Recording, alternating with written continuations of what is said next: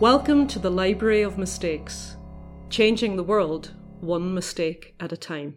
Welcome to the Library of Mistakes podcast. I am Russell Napier, the keeper of the library, a beautifully designed building in Edinburgh housing more than 4,000 books about the mistakes that the world keeps repeating, particularly in finance and business. The idea of the library is to help us all learn from these mistakes and stop making them so often. There are also now libraries of mistakes in Lausanne in Switzerland and in Pune in India. Visit libraryofmistakes.com to find out more. The library is owned by Didasco, a financial educational charity based in Scotland, which also runs an online course called Advanced Valuation in Financial Markets, and its in-person variety, which we hold in London twice a year, called A Practical History of Financial Markets. To find out more about the courses, see the link to Didasco in the podcast show notes. I am delighted to be talking today with Dan McCrum, author of Money Men. I'll give the subtitle. It's a long subtitle. A hot startup, a billion-dollar fraud, a fight for the truth. And it's probably that last bit, which is the most thing that really sets out this story. And I wanted to set the scene for how this is really very different from any other story you've heard before by talking about the man who was the chief operating officer of this company, Wirecard. His name was Jan Marsalek, and just a couple of extracts from Dan's book to set the scene as to why this is not your normal story of corporate fraud. Marsalek moved seamlessly among investors, oligarchs and spies. And to combat Satara, that had been a short-selling report, he returned to his network of contacts inside and outside the Austrian state security apparatus. Later in the book, what sort of friends did Marsalek have? Was Wirecard politically connected, protected even? Another tip of unknown origin alleged discussion of a project to move money out of Syria, a war zone where the government faced international sanctions via Vienna. Murphy, that was a colleague of Dan's at the FT, quietly pulled me aside. We needed to have a chat somewhere away from any electronics where we definitely couldn't be overheard. We went and found an empty internal room. Slightly shamefaced, he admitted he'd kept something to himself. I didn't want to distract you from the main story or freak you out. There's a Russian angle here. Marsalek has the recipe for nerve gas, Novichok. I looked at Murphy as if he'd just said Marsalek had faked the moon landings. And finally, from the book, there was more.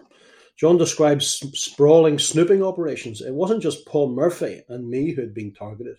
More than 30 private detectives were running around London with hidden cameras trying to find evidence of short sellers colluding. So, Dan, well, congratulations. You made it through. This was indeed a fight for the truth. Now, by 2019, this company has a market capitalization of $28 billion US. Can you tell us what the truth was and what they said the truth was and the difference between the two and what you'd spent over 5 years trying to reveal? Well, Russell, thank you for that great introduction. And Jan Marsalek is a fascinating character. We must come back to him. But the story is also about the company. And it was that thing that we see a lot of, right? The technology company that promises the world. It's going to transform, disrupt, and change the way we do business. And Wirecard's particular flavour was payments. If you had an online business, it's the company that will help you take credit card payments from your customers. It's pretty simple, right? It claimed, it was the European PayPal.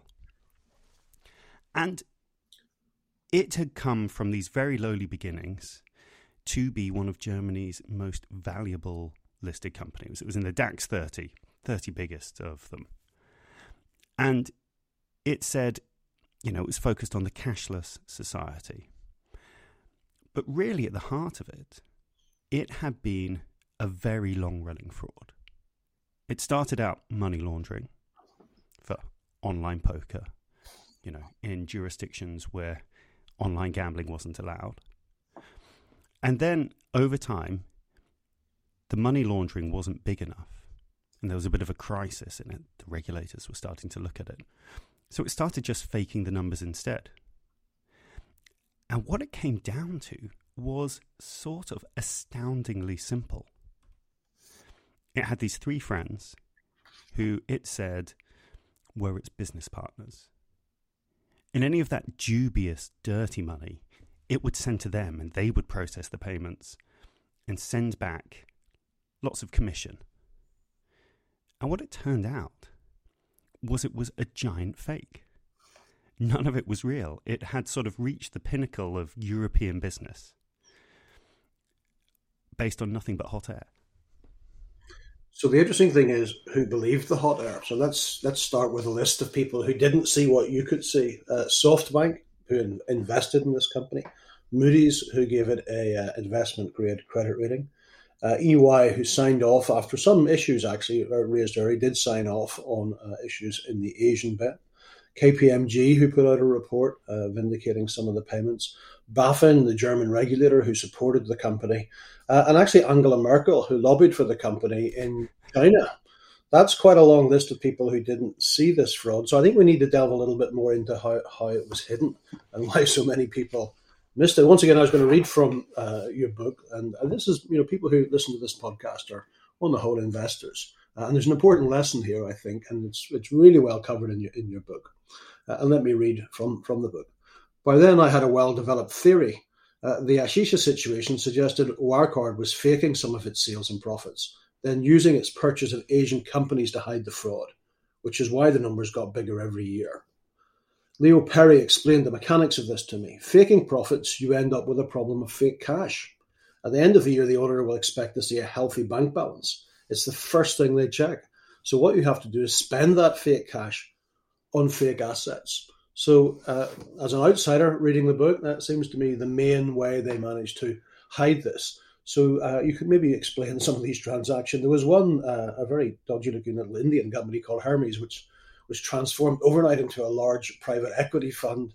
Maybe you could explain some of these transactions for people who listen to this and how you go about creating fake cash. So if you're committing accounting fraud, the problem that you have to solve for is there should be cash here, but there isn't because it's fake, nothing real is happening. And so what the auditors are supposed to do day one of the audit each year is ask to see the bank balances. And then they contact the banks and check them themselves. So one of the ways you can solve that problem as a fraudster is to spend your fake cash. So this is what it looked like Wirecard was doing from about 2010 onwards. It bought a whole series of companies across Asia. And what I think was going on was they would find a pretty rubbish company, not worth very much. So they would pay, say, 10 million euros for it. Then they would turn around and announce to the stock market that they bought a tremendous business that was worth 50 million euros. And what you can then do is spend 40 million of your fake cash on this, the fake valuation. And as you're buying these sorts of businesses with people who now know not to ask questions because they're getting a handsome amount of money for their rubbish business, you can do all sorts of other tricks. You can send money in circles, sort of make them appear profitable like that. And one of the amazing things that that I really enjoyed reporting was this India transaction. So this was the biggest. 2015, they announced their largest ever acquisition. They're spending 300 million euros on this Indian business. And what it turns out is organizing a fraudulent transaction involves an awful lot of work similar to organizing a normal M&A transaction. And so they use this software called Fleep. It's a sort of, a Teams collaboration tool, a bit like Slack if you've ever come across it. And they thought they had deleted their archives, but they made that classic mistake of just deleting it for them. So the archives were still there. So I was able to sort of read through them putting together this fraudulent transaction. And, I won't bore you with all of the details, but basically they find these two Indian brothers and persuade them to sell them the business to them for 30 million and then tell the world that they've paid 300 million for it. So now we know how to hide cash. When this fraud began, you did it to 2010. The market cap of this company was 1 billion it got to 28 billion, even as the fraud got bigger and bigger. As you say, there's a certain inevitability to the size of this. Now, in 2016, it did seem that EY, one of the big four, had worked this out in Singapore, and a lot of the fraud was going on in Asia. Can you explain why that obvious red flag that was raised for EY, how the company managed to get past that? So one of the mind-boggling things about this whole affair is what was happening with the audit firm Ernst & Young, because EY was just negligent in various different places. But what we discover is that different teams at different times were raising serious questions about what was happening at Wirecard inside EY. So it has all of these subsidiaries all over the place. One of them, which is quite important, is Singapore. And the local team in Singapore refused to sign off on the accounts. And this turns into a big argument. It drags on for, I think, almost 2 years. But for some reason, EY and head office doesn't seem to have been that bothered by it. You know, it's just one small subsidiary. It's not material. And then what's going on in Singapore turns out to be quite key to the whole story. A whistleblower gets in touch with the FT. Actually, I mean, it's the whistleblower's mother. This incredible woman who, her son has done the right thing, investigated, found a bunch of little frauds and, you know, people sending $2 million out here, $2 million out there, sort of thing you would expect a company to care about. But when he reports this to head office in Germany, he gets fired. And so she is not going to let them get away with doing that to her son. So she's the one who first gets in touch with me and says, hey, I've got something here to look at. So armed with this whistleblower's information, we start writing stories. There's fraud going on. And there are a couple of lessons from this, I think, that are quite important. One is the mistake all the investors made. What they did is they looked at the numbers, which admittedly at this stage weren't particularly large. We were talking about $30 million worth of fake contracts at a company with $2 billion in annual sales. What they should have looked at were the practices. Why on earth were people inside Wirecard's finance team running around faking contracts? And why weren't they all fired immediately? But then if you want to get this problem past Ernst & Young, then you have to control the flow of information. So EY had sort of been put on notice and was asking serious questions. And what Wirecard did was sort of this daisy chain of professional consultants. So there were some very clear issues that had to be looked at. So it hired a law firm, who hired a consulting firm, who wrote a report, who provided that to another law firm, who then provided their report to Ernst & Young. And they all had their professional reputations, big brand names at the top. But really, this was all Wirecard using them like puppets because it was giving them, controlling the information that they had to look at in the first place. So if you look in the small print of every report, it's, based on the information provided to us. And so obviously they found no fraud. And so they, this series of reports and a bunch of other stuff was given to EY, and they were, okay, fine, we're happy to sign off the audit yet again. So even the accountants couldn't do very much. And then, of course, there is you, and there are also some short sellers publishing reports on Wirecard. One would think there's a large dossier put together by you and others on this. It goes to the German regulator, BaFin, and then, just as you expect BaFin to act on this, they begin to investigate the Financial Times for stock price manipulation.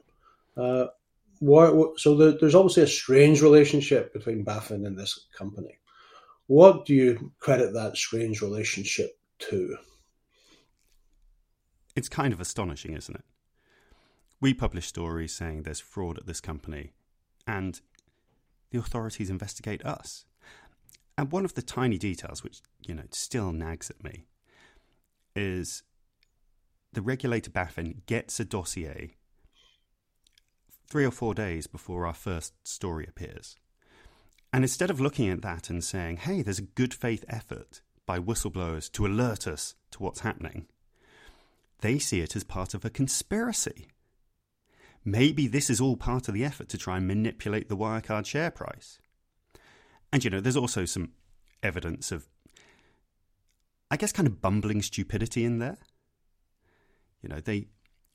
One of the things they find suspicious is a couple of different hedge funds have been mentioned in this report they put together. And they note that their offices are only 400 meters apart. And it's like, yes, because they're in Mayfair. They're hedge funds. You can't throw a stone without hitting a hedge fund in Mayfair. So I tend more towards incompetence. They just really didn't understand what was happening. And also defense of their own record. The regulator had repeatedly investigated critics of Wirecard over the years, sort of notably in 2008, 2016, and again now in 2019. So I think by buying this story of conspiracy against this one German company, they were sort of defending their own previous decisions. But I'm also aware that's a kind of dissatisfying answer, for why the entire organisation of a state came down to protect this fraudulent company. Well, there's a suggestion, not necessarily even by you, but by others, that there was a certain amount of patriotism involved here, that they didn't want to see a German company attacked by nasty Anglo-Saxons. I assume from Curzon Street, given your definition earlier. Do you think there was an element of that as well? That was a regulator trying to protect their own from something they saw as destructive of what was seen as a great German success story, as you said, the eBay of Europe. I think John Lanchester in the LRB had a good theory about this, which was there was a certain complacency amongst the German elite, which you see in various different aspects of we're good at business. And this sort of thing, a giant accounting fraud, just wouldn't happen here. And so I think there was a little bit of patriotism. It was easier to imagine dubious foreign speculators and corrupt journalists somewhere over there, across the water. But I think it's also the important thing to remember with big complex accounting frauds is the dark magic of it, which is they work by looking as closely as possible like a normal set of transactions, business processes, And so there was this social proof going on. If you're a regulator and you walk into the room, say, and there's Wirecard with its very successful billionaire chief executive and his black turtleneck, making pronouncements about the bold future of the cashless economy. And all these successful professional investors are lapping it up. And the banks are standing next to him. You've got Deutsche Bank, Commerzbank. They're lending them money. And Ernst & Young are over in the corner saying, yep, the accounts are good, we've checked them. So it's quite a hard thing to look around that room and go, well, hang on, all these other people are very serious. Surely they wouldn't be here if there was something wrong. And what we always find is that everyone else is doing the same thing. Everyone assumes that someone somewhere has done the work, but it turns out always nobody has. I seem to remember that Hans Christian Andersen wrote a short story about this once. King has no clothes. It's human nature, isn't it? It's still going on. And also, we have come to fear the black turtleneck now. It's not always a sign of good things lurking behind one thinks of Theranos. We need to talk about this man, Marsalak, because it's quite an incredible story. And anybody who puts his name into the internet will find a photograph of his wanted poster. He is still on the run with and without a beard. So tell us what you think you can say about Mr. Marsalak and his role in this and his connections. I mean, I read out at the beginning some of the alleged connections, and one never knows in this world whether alleged connections are true connections to secret services. But tell us what you think you know about Mr. Marsalak. So I've got one of those wanted posters right over my shoulder behind me right now, because while I was writing the book, I'm trying to get in the head of this guy who everybody says is a sort of genius. Like, they called him that inside Wirecard. He was their chaotic genius. And he is the quintessential tech guy. Drops out of high school, too much of a hurry to go to university or even learn to drive. He doesn't have the time. And, he starts his own company, but quickly gets poached by Wirecard. And he's Austrian, like the chief exec, Marcus Brown. And they basically become very close very quickly, almost like an older brother, younger brother situation. And everybody who comes into his orbit is totally charmed. Like, he dresses beautifully. He could talk for hours and hours on any subject you care to imagine, and people are rapt. And he's the master of never accepting the premise of the question. Like, negativity just does not occur to him. It's relentless positivity. Everything's going to work. And there's an element which, it turns out, he doesn't really know what he's doing. It's all just harebrained schemes. And he's got no interest in details or sorting things out. He's the salesman who does the deal, puts it all together, and is immediately on to the next thing. Doesn't care, what happens afterwards. So when did you begin to see that he didn't know what he was doing? Clearly, the shareholders probably stayed with the genius story, at least until 2019. But when was it obvious to you that he wasn't what he seemed to be? So this was only afterwards, as I'm sort of researching the book, and I'm sort of talking to people who knew him and learning more about this sort of strange life that he led. Because while we're trying to bring the company down, he is the number one enemy. He's the one who we know is pulling the strings, like hiring the private detectives, the hackers, pushing back against our reporting, sort of mingling with the speculators. And what we start to realize is he's also got this James Bond kind of fixation or double life going on, where by day he's a senior executive at a finance company. By night, he's hanging out with Libyan militiamen and Russian mercenaries. For instance, he can't go on holiday. And so he's complaining about how he can't go on holiday. And so his friends ask him, well, Jan, what is it you really want to do? So he says to them, I want to do something which no one else in the world can. So one of his friends pipes up, well, how'd you like to go to Syria? My friends there in the Wagner group have just cleared Palmyra of ISIS, and we can go and have a little walk around. And it's one of the sort of the mysteries right at the heart of the book, which is, well, who is this guy? And how on earth does he get to know these guys? And who is he really working for? And there's an element of he's definitely with these guys. And he's definitely making these connections and trying to do this stuff. But at the same time, so he gets to Syria. And he turns up with the best body armor money can buy. Like, carbon fiber helmet. He's got this jacket which has got a bulletproof vest and Kevlar built into it. It's like the Armani of protective wear. And the Russian soldiers are looking at it going, Jan, this is some really nice stuff you've got here. But if we take you for a walk around here wearing this, every sniper in the area is going to think you're the number one VIP, and they're going to shoot you dead. So he leaves it in the hotel. And that's kind of the enigma of Jan. He sort of is right there doing all the things that you expect, but at the same time, he doesn't quite seem to get it or know what he's doing. And you see it with the stuff he tries to do in business. I mean, it gets slightly complicated with the details, but his colleagues have this moment where they're like, what on earth are you talking about? That's not something we do or a product we make, or that's just not how the world works. And he's like, oh, okay, never mind. Harebrained scheme. We'll never talk of it again. It is easy to dismiss people like this as kind of Walter Mitty characters, but there was an awful lot of work to hide this fraud going on in the background. He was the instigator of that. You're pretty sure that it was him who was doing that? I think he was very clearly the person who was managing it, who was running it, and was in charge of that whole part of the business.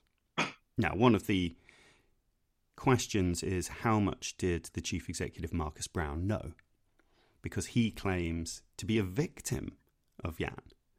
that he had no idea what was really happening inside this company he ran for 15 years, or how his protege had invented half of the company's sales. So, believe that if you may or not.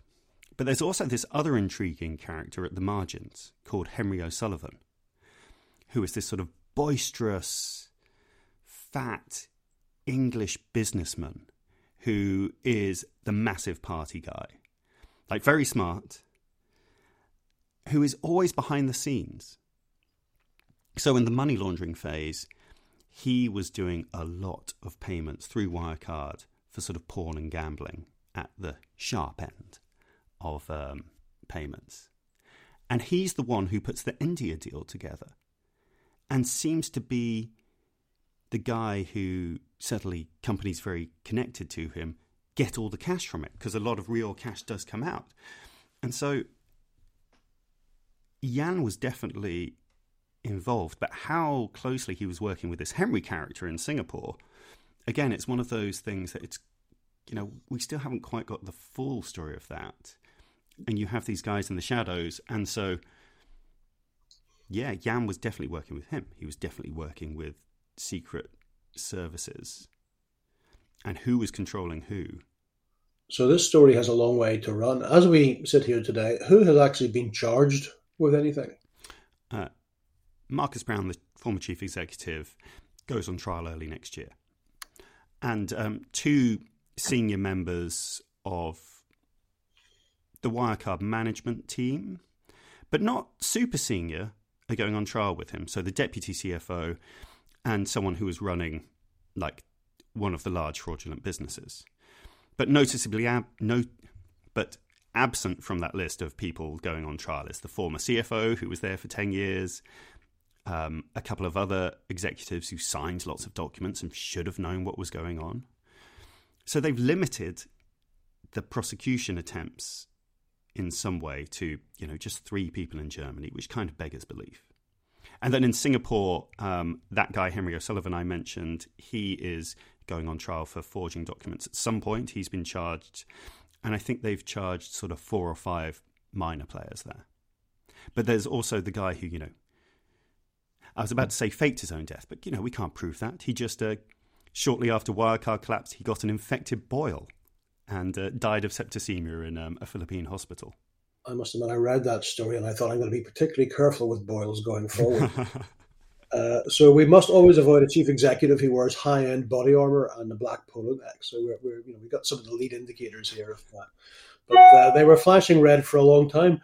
Kind of right at the top, the company decides that it would be a very good idea if it bought Deutsche Bank, which is, and I think the reason behind this is if you got all those Deutsche Bank assets, the fraud would disappear into a great big black hole. But explain why anybody thought this company should really bid for Deutsche Bank.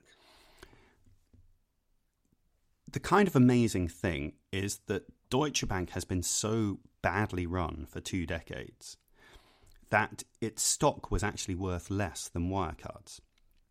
I think, whilst this was happening, Deutsche Bank was worth about 16, 17 billion euros market capitalization, even though it has, I think, one of the largest balance sheets of any bank in the world. It's systemically important. And I guess at that point, because Wirecard was still seen as a tech company, and Europe really doesn't have many of those, and it was in finance, there was kind of an idea that, well, maybe if you have a tech company running the bank, it could sort of sort it out and modernize it and make it, future-y and efficient. I don't think people really focus on the details when they think through these kind of things. It's just sort of big picture sprinkling of tech magic. And certainly, could they do a worse job than Deutsche Bank have done? Now, whether they could have gotten away with it, that's a very interesting question, which would have become political quite quickly. But, it was quite a straightforward thing. Wirecard shares were worth more than Deutsche Bank's. So they really were putting together a hostile takeover bid. And I think had the Financial Times not come along and sort of published these stories saying, oh, yeah, no, by the way, their sales are fake, I really think they would have given it a go. And, I mean, can you imagine now the guy in the black turtleneck would be reshaping the entire financial system, lauded as, you know, the visionary of the next decade? I want to go back to one other fraud that was underway here, a very common one, actually. But I just want to read from your book, and then we can maybe discuss how accountants are supposed to catch this particular fraud. And it's called round tripping, which is as old as the trip, never mind the round trip. And this is what you say. A lump of money would leave the bank, Wirecard owned in Germany, destined for the subsidiary in Hong Kong, which was applying for the payments license. But it would stay there only momentarily, just long enough to satisfy regulators that the business was well funded.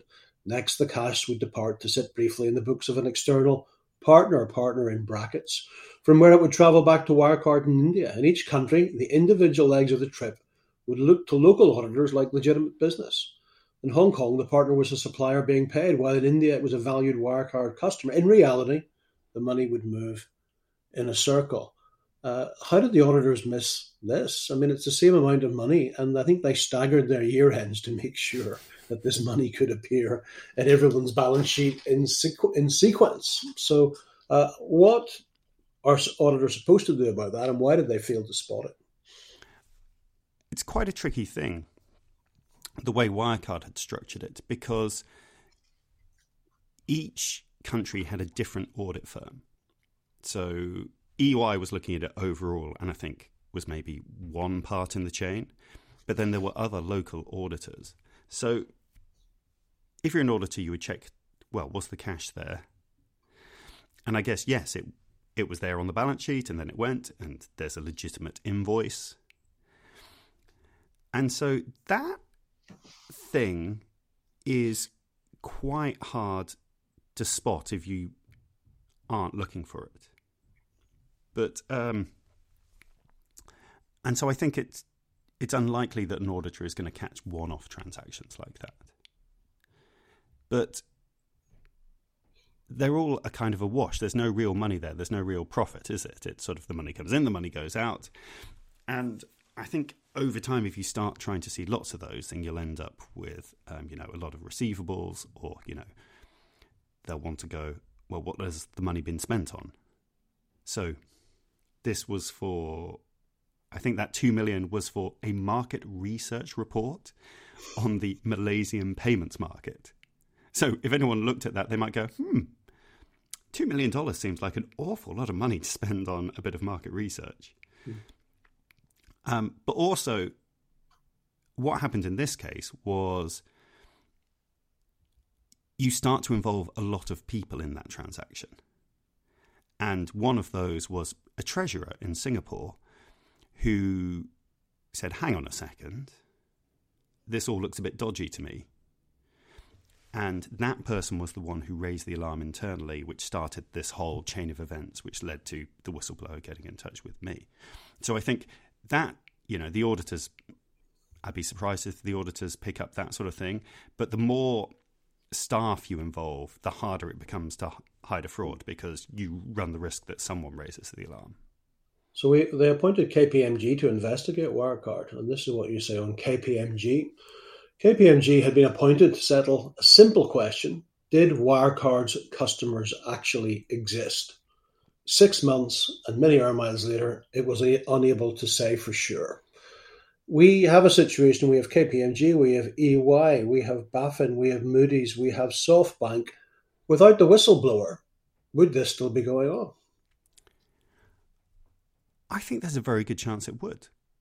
If you look at what happened to the meme stocks sort of after Wirecard collapsed, Wirecard was the most shorted company in Europe. And it probably would have got embraced by the same guys who bought GameStop and that sort of thing. They might have launched their takeover bid. So without the whistleblower, I certainly would have been trying to find something, but it was that breakthrough. It was literally the documents which they handed me that was the key to Wirecard's downfall. So we owe them a great deal of thanks because, otherwise I think Wirecard could still be going. It would have run out of cash eventually. But, SoftBank still might have turned up and thrown €1 billion at it. We can't go on forever, though we could go on forever about this book because we've only just really scratched the surface. I just want to leave it. I mean, one day you may meet Jan Marsalak again. It's certainly possible, and who knows in what circumstances, but I think we know the most likely circumstances if you are to meet him again. What would you say to him? What's the one piece, what's the burning question that you really had that, assuming he was going to give you an honest answer, what's the question you would most like to ask Jan Marsalak? I don't think I would get an honest answer. But what I would be fascinated to know is, was there a moment when Jan realised he'd passed the point of no return? Because frauds don't usually start with the intention of becoming this giant company. You're filling a hole, fixing a problem. And quite often you see the people involved thought they could make it up again. We'll get it back next quarter or next year. But he must have known at some point there was no going back. And maybe that's when the crazy lifestyle, the stealing the tens or hundreds of millions started. And or was he always a spy, or was it, well, I'm a criminal now, might as well have some fun?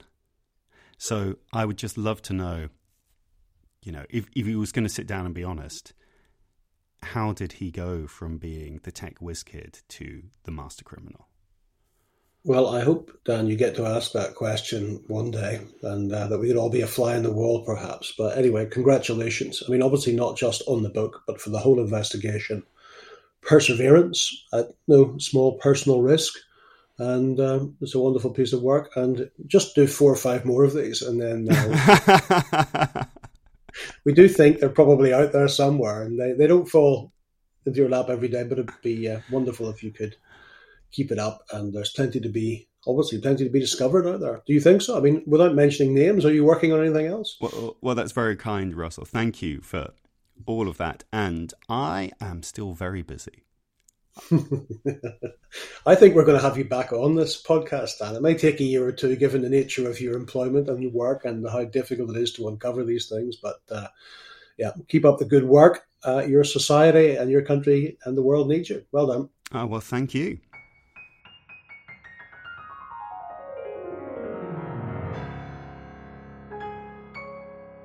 Thanks for listening. The Library of Mistakes is based in Edinburgh. To explore it in person, simply go to libraryofmistakes.com, register as a reader, and book your visit. It's all free. And to enjoy nuggets from our extensive collection of books, watch videos of our talks, and keep up to date with what we're up to, do follow us on LinkedIn and Twitter. Finally, if you enjoyed this episode, why not subscribe to the series? Simply search for Library of Mistakes on Apple Podcasts, Spotify, or your preferred podcast platform.